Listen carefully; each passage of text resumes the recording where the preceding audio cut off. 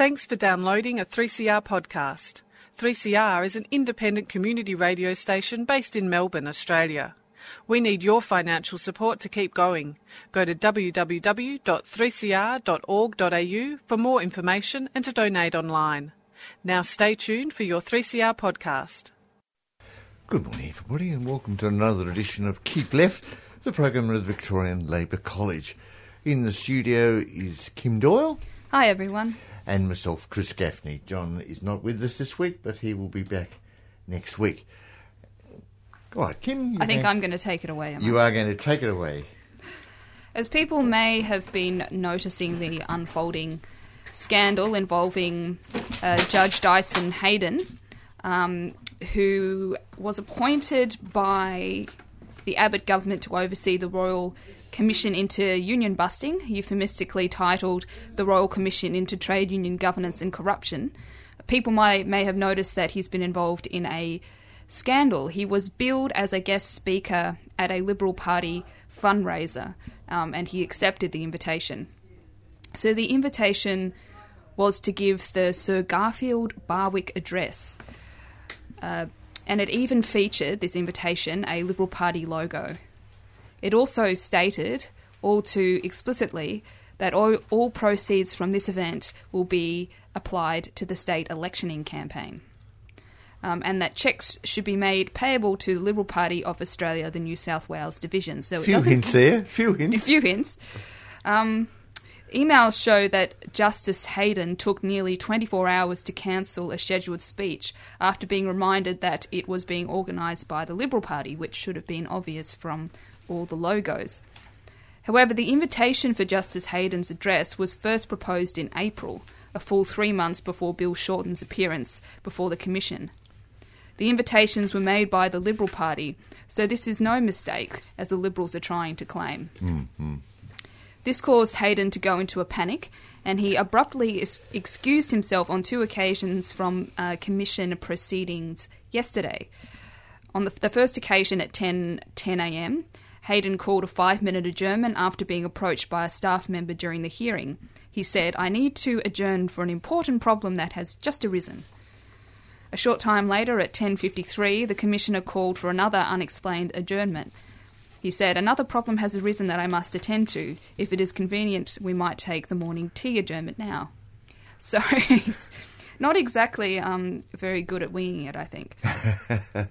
The Royal Commission's media office could not be contacted before it put out a statement at 11:22 a.m. which said Heydon would not be delivering the Sir Garfield Barwick address. And his excuse is... Well, Barwick, he was an old bastard. Oh, aren't they all? Yes, right. I suppose there's a redundant comment. Go on. But his excuse was that he apparently didn't realise that it was a Liberal fundraiser, and as soon as he... So he's a thick judge, is he? Yes, I mean, that's almost as good as being a corrupt judge, I'm not sure. But Labor Party MPs rushed to the House of Representatives in an attempt to have Justice Heydon removed from his role following the revelations.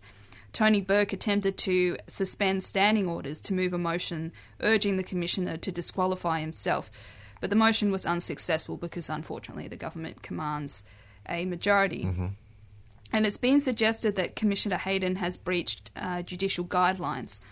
According to a guide to judicial conduct published for the Council of Chief Justices of Australasia, and I quote, "It is expected that on appointment a judge will sever all ties with political parties. An appearance of continuing ties, such as might occur by attendance at political gatherings, political fundraising events, or through contributions to a political party, should be avoided." So that's actually fairly explicit. You would think so. And on the topic of commissions, because it's actually quite obvious from the start that Heydon's appointment was political, he's a known Conservative. You need a known Conservative to bash the Unions Commission. Well, exactly. And as ACTU Assistant Secretary Tim Lyons pointed out last year, the last Liberal Prime Minister who didn't find time to hold an anti-union inquiry was Billy McMahon. So I don't know what he was doing. He was obviously asleep on the job or something. That's right. Well, he wasn't there for that long. No. Didn't Murdoch wanted him gone? I can't remember that. I know that he had the had the charisma of a dead fish. Right. And the only thing notable about him was that his glamorous wife would appear with vast amounts of leg showing. This seemed to be what defined his regime. Because every time, that's not enough really to get you in. Well, it wasn't quite enough to win the election. No. Tony Abbott was instrumental in setting up the commission before this last one, the Howard government's 2001 Coal Royal Commission into the building and construction industry. Malcolm Fraser, who is now beloved by many so-called small L liberals for his stance on refugees, managed to organise two, so he was a busy bee. The 1980 Costigan Commission into the Federated Ship Painters and Dockers Union, and the 1981 inquiry into the building and construction industry unions, which was the beginning of the end for the old BLF, the Builders Labourers Federation. And actually, with these... Which was attacked by the Labor Party. Which was destroyed by the... Yeah, deregistered them.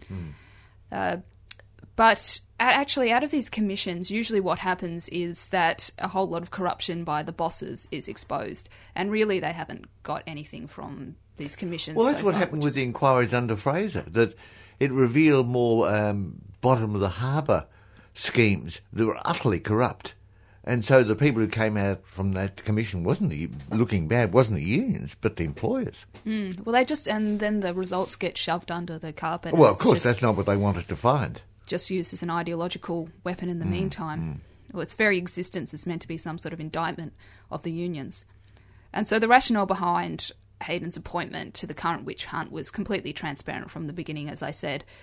During a 1989 inquiry for the Garnier coalition government, I'm not sure if I pronounced that properly, but Hayden proposed that unions should be structured and policed by the corporate regulator, which would now be ASIC, under a system derived from corporate law rather than a system separate of industrial relations courts. So the last time Hayden's attendance at a function raised eyebrows was when he gave a lecture at the Quadrant function in October 2002, and Quadrant is one of those famous right-wing journals. Before his appointment to the High Court the following year, so he gave it the year before he was appointed, and at the time his speech was largely described as a job application to John Howard, which John Howard obviously accepted. So in the media conference yesterday, Labor's Mark Dreyfus clearly foreshadowed court action that might force Hayden to stand down, and he called on the Commissioner to quit before being dragged through the federal court. And it seems that more of Abbott's attack dogs, Bishop it was the other week, and now Hayden, are coming back to bite him, so let's hope that all the scandals continue. Absolutely. Yeah. That would... Finita? I was going to talk a bit about the Wharfies dispute at Hutchinson, but did you want to go first? No. We'll deal with yours, and then gives me 15 minutes clear to... So go ahead. To deal with Chris. Yes, to deal with me. So people may or may not have heard that dock workers who were sacked last week by text message and email have actually won back their jobs, which I think happened yesterday in a court ruling. So for now, the federal court has ordered a temporary injunction against 97 redundancies by Hutchinson's Ports Australia. So the judge, Darryl Ragley, ruled in favour of the Maritime Union of Australia's urgent petition against the sackings, which were to come into effect today on the basis that Hutchinson failed to properly consult with its workforce over the restructure. So texting people at midnight or whatever is not quite. Yeah. And it's just absolutely horrible. Can you imagine getting a text message in the middle of the night and having to tell your partner that you've just been sacked? Whoa. Because they got a text message saying sort of check your emails, and then an email saying don't come back into work. Nice, yeah. Old style. Yes. And Hutchinson's ports, although people may not have heard about them, are actually the largest container terminator operator in the world. Although they don't have a big presence in Australia, they're trying to break into the Patrick's DP World duopoly that exists in Australia. And what they want to do basically is to automate a lot of the container stevedoring, and get rid of their permanent unionised workforce. Oh. So it's a lot easier to automate container ports, but much more difficult when you're dealing with wood chip and fertiliser, because you have to unload them with bobcats and so on. So this is what the union is fighting against. And the judge described as incomprehensible a text message that was sent to workers at 11 p.m. on the Thursday night. So there's no way that you can possibly count that as consultation. No. So the picket lasted 7 days, so the MUA didn't take this line down. And the picket was actually in defiance of a fair work order to return to work. And this was an old-fashioned nothing in, nothing out picket. So on the 9th of August, dozens of trucks were turned away by workers and their supporters. Good. And this is what Joe Deacon, the Assistant Secretary of the MUA Sydney branch, had to say. He said, "As far as we're concerned, there will be no trucks coming in or out of the place until the company sits down with the union," which it seems that's what they've managed to achieve. And a freight vessel, the Captain Tasman, which was due to unload at the terminal on the morning of August 10th, was actually sent back to sea unloaded. Right. Which is very significant. That would cost... it could cost millions of dollars, really. Of course. So the union put out a call for support, and many unions and groups responded. And the MUA has a long history of backing campaigns for social justice, including the Redfern Aboriginal Tent Embassy, the campaign to save Millers Point, which is public housing in Sydney, which was traditionally under threat and traditionally occupied by the families of wharfies and workers. Right. And this solidarity has been returned to them. And so they've had workers from the other two companies operating at terminals at Botany Bay, which is in Sydney. They've come to the picket line. They had quite a few workers come down and take time off to join them on the picket line. And one wharfie said, "I'm here to support the hutch workers. We're all wharfies. It's important that we stick up for each other. And if this fails, we're all stuffed."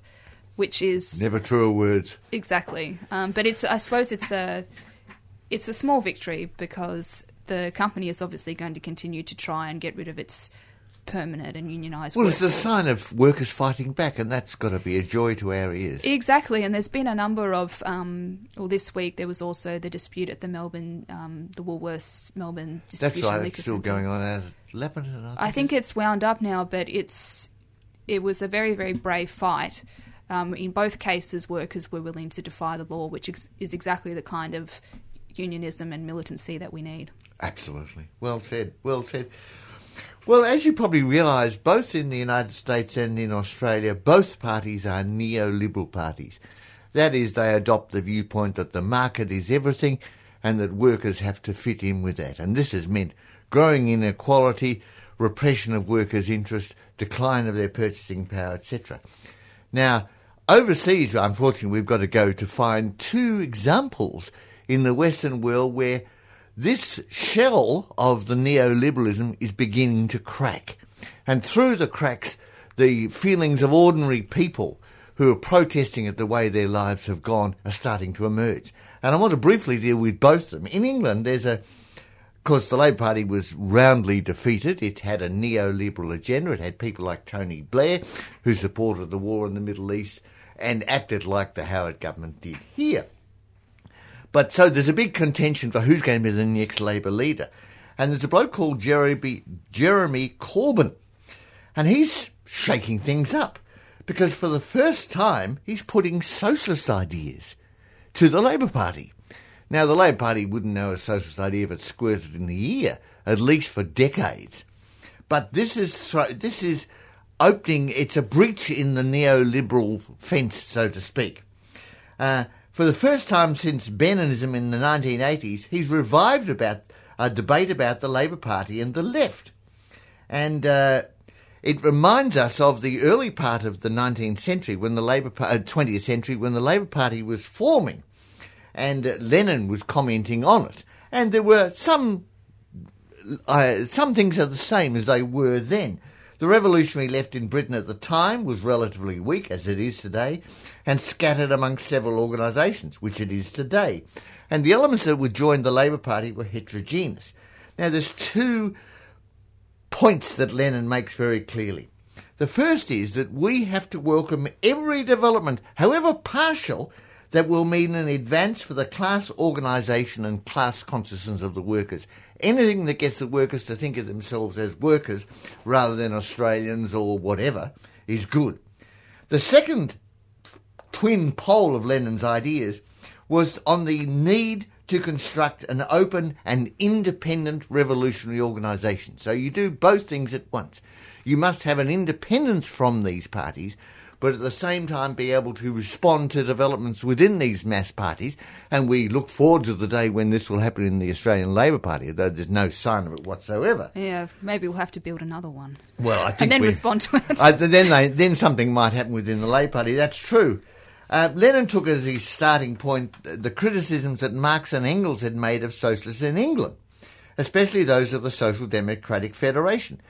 They claim, Marx and Engels, that this was far too isolated from the Labour movement. In other words, it was intellectuals that had no connection actually with the Labour Party. They accused the British socialists, who were separate from the mass of the people, that they transformed Marxism into a dogma, into a rigid orthodoxy that they regard as a symbol of faith and not a guide to action. Where would we be today, says Engels, had we from 1864 to 73 insisted on working together only with those who proclaim themselves adherents of our program? In other words, you've got to work, in order to drive class consciousness, you've got to work wherever that class consciousness appears, even if it's not of your home brand. It's easy to be a revolution, says Lenin, easy to be a revolutionary when revolution flares up. It's much more difficult and much more useful to be a revolutionary when conditions for direct, open, really mass and really revolutionary struggle have not yet matured, like in Australia. That is, to be able to defend the interests of the revolution by propaganda, agitation and organisation, like in Australia where there's not a revolutionary situation. At that time, Lenin suggested that the Communist Party should affiliate to the Labour Party, and that was possible in those days, obviously not possible now, and that's what they did. Lenin's insistence wanted to avoid ultra-left sectarianism. He was only in favour of affiliation to the Labour Party as long as the Communist Party had complete organisational and political freedom to attack the leaders of the Labour Party.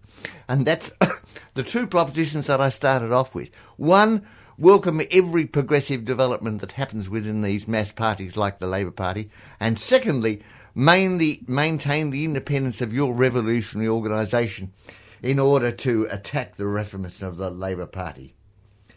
Lenin's opponent said that if the Communist Party attempted to affiliate, they would be driven out by the right wing. Lenin said this would be a good thing. And indeed, this is what eventually happened. Lenin thought this approach was necessary because of the very peculiar nature of the Labour Party. At that time, as is today, I'm quoting Lenin here, the Labour Party is led by bourgeois elements who are social traitors. From this viewpoint, which is the only correct viewpoint, the Labour Party is not a political workers' party, but a thoroughly bourgeois party, because although it consists of workers, it's led by reactionaries, and the worst kind of reactionaries at that. Lenin's whole approach was designed to put the revolutionary vanguard of the class into a dynamic relationship with the rest of the class. So isolating yourself from the class is not an answer, even if you're claiming that it's to preserve your purity. What we want here is cooperation between the vanguard of the working class, those who are already militants, and the rest of the workers, the rearguard. We demand, therefore, that the British Communist Party should serve a link between the party, that is a minority of the working class, and all the rest of the workers. Of course there's dangers in this approach. The opportunists would emphasise the cooperation and play down the revolutionary demands in order to try and win adherents within the Labour Party. But we're seeing a development in England to the left of neoliberalism that is threatening the monopoly that neoliberalism has. This hasn't happened in Australia yet, but we look forward to the day where it inevitably will happen. There's too much discontent in the working class in this country for this not to happen. And when it happens, we'll be there egging it on.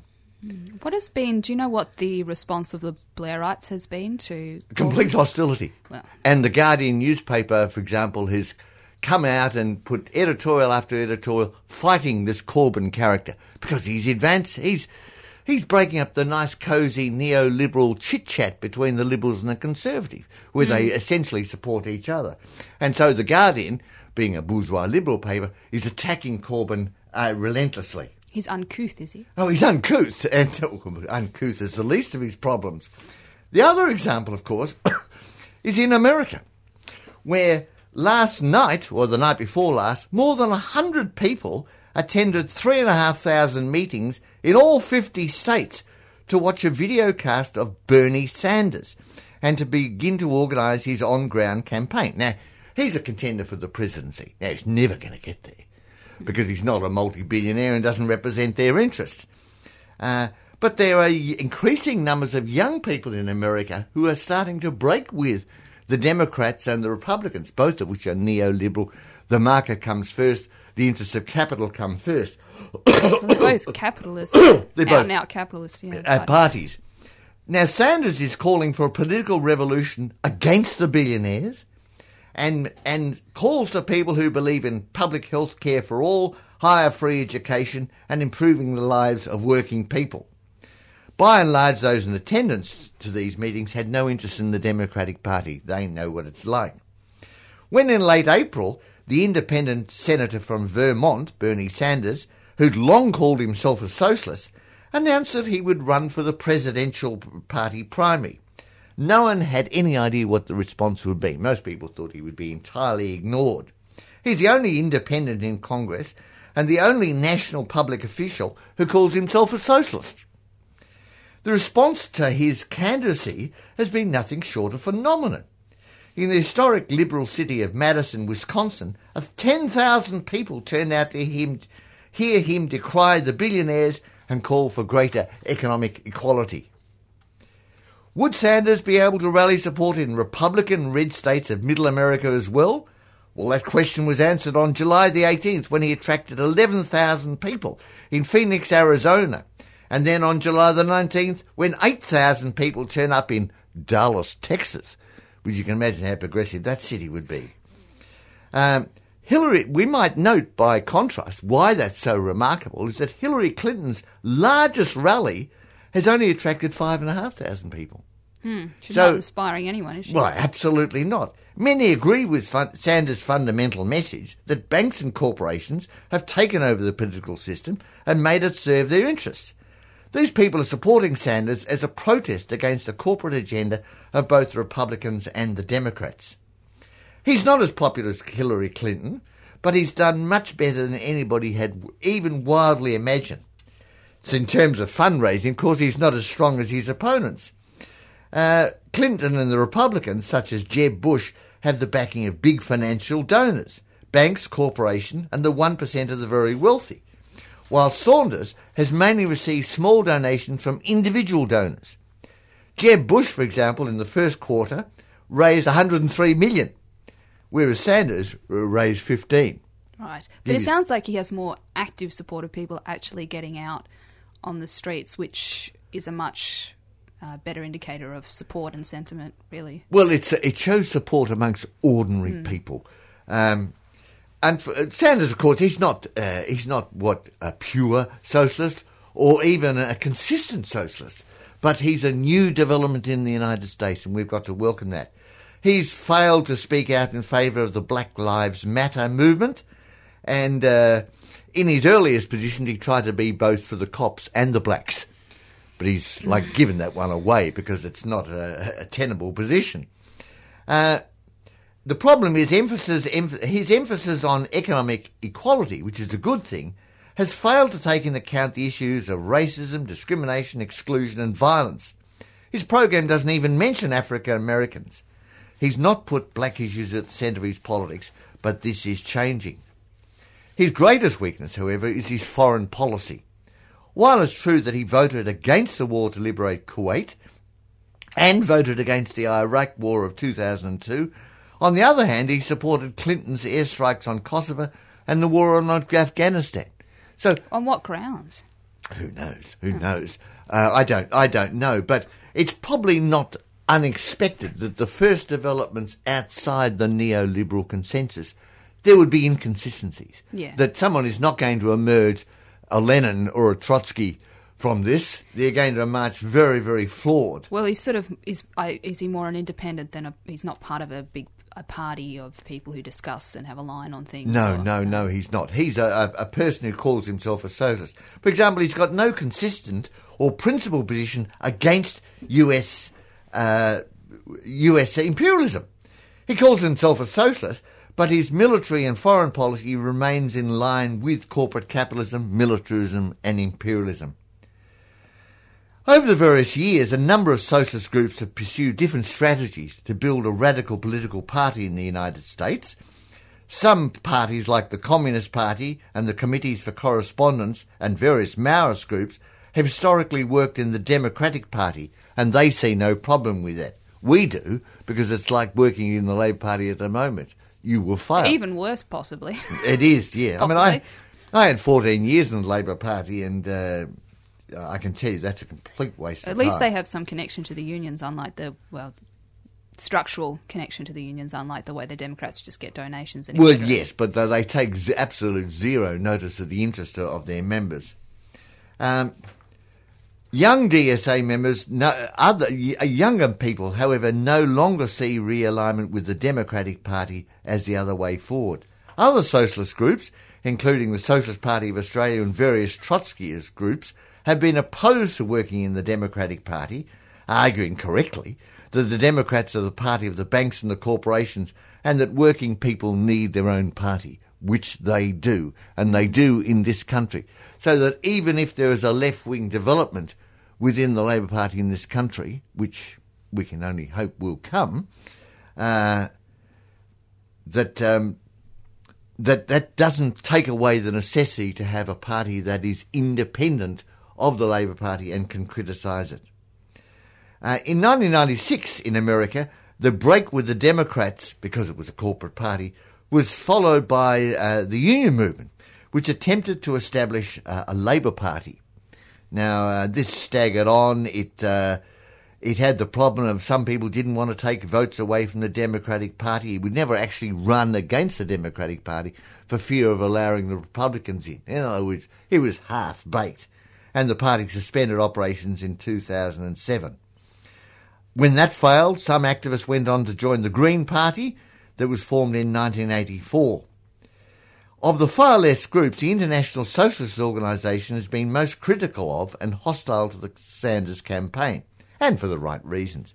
His caucusing with the Democrats, his foreign policy, and the belief that Sanders will be an obstacle in building an independent left movement and political alternative. Now, they may prove right in the long run, but at the moment, all we can do is welcome the fact that there is movement against the neoliberals and that the floodgates are starting to open in America and England. And we should take great cheer by that. It really confirms the diagnosis that the sentiment is there. What you need is the inspiration and the organisation. Well, that's right. And hopefully there will be some issue in the working class here that stirs people on the mass of the people, to see that they need a party that is not the Labour Party and not the Liberal Party, both of which are scurrilous corporate parties. Sanders' followers will probably cast a vote for Hillary Clinton in the actual election. They will do this not because Bernie Sanders has tricked them, but because they fear Republican reactionaries. We bring our viewpoint that while the Bernie Sanders campaign represents a fundamentally progressive development, it's not far. It's only the first step. It's only the first step, and an alternate mass party of the working class still needs to be built. So I thought that was some slightly good news that we're hearing from there. It's 10:29, people. I hope that all made sense to you. Please ring up and have a chat to Kim and I on 9419 0155, 9419 0155. We don't actually have a producer yet, but I'm hoping that will occur. I think it's interesting what you raised about the Black Lives Matter movement, because if you think about the history of the labour movement in America, it's really, you can't pull it apart from racism. Like, I think there's quite a few people who theorise that what held back the establishment of a Labour Party in the US was racism and the division of the working class along lines of race. Really? Yeah, well, that's one theory that I've heard. So you can see how useful racism is to the ruling class in trying to divide the working class. Of course, there's been instances of, the communists and etc. Organising workers together, and there's been solidarity and all that. But they rely on that everywhere, don't they? Yeah, racism. Everywhere. Yeah. I mean, here it's the Muslims or the refugees or anybody. Yeah. Anybody. The other thing is that there's an article, just while we're waiting for a producer to turn up, there's an article in The Nation by Klein, Naomi Klein, who apparently is coming to Australia soon. It's exciting. Yes. And she's explaining why the modern conservative, like people like Tony Abbott, are terrified silly by the prospect of confronting human-created climate change. Now, why are they frightened of that? It's not just simply because they love coal. It's because if you accept the climate change argument, it breaks every rule in the free market playbook. That is, the need to rebuild the public sphere, reverse privatisations, relocalise large parts of the economy, scale back consumption, bring back long-term planning, heavily regulate and tax corporations, maybe even nationalise some of them, cut military spending, and recognise our debts to the global south. So all those things, of course, are totally anathema to your Tony Abbotts of this world. So when they are taking action against renewable energy and, saying, windmills look bad or all that rubbish, it's not just that they're in the hands of the coal thing. It's because once you accept the premises of climate change, you're really accepting that market capitalism has caused this problem and that the answer is not more market capitalism. It's a retreat from market capitalism. Now, that's unacceptable to the Tonys. As well, I think you think about imperialism, because if you think of the Copenhagen summit or whatever, they had all these, global north, Western industrialized countries basically saying that, there was, China and India had to tighten their belts. But the reason that they're emitting so much at the moment is that they've gone through industrialization later, and a lot of that has to do with imperialism. Yes, of course. So it feeds into everything. I think as well there's also kind of an ideological thing that the ruling class, it's the dirty poor people who take public transport, which is much more efficient and much better for the environment, whereas, they take their helicopters and their limousines and their Rolls Royces or whatever. Yes, that's right. I know. Oh, the poor, they're such a pain in the ass, aren't they? Yes, and it's all individualised. There's always so many of them too. Yeah. All right, people. You've been listening to a 3CR podcast produced in the studios of independent community radio station 3CR in Melbourne, Australia. For more information, go to allthews.3cr.org.au.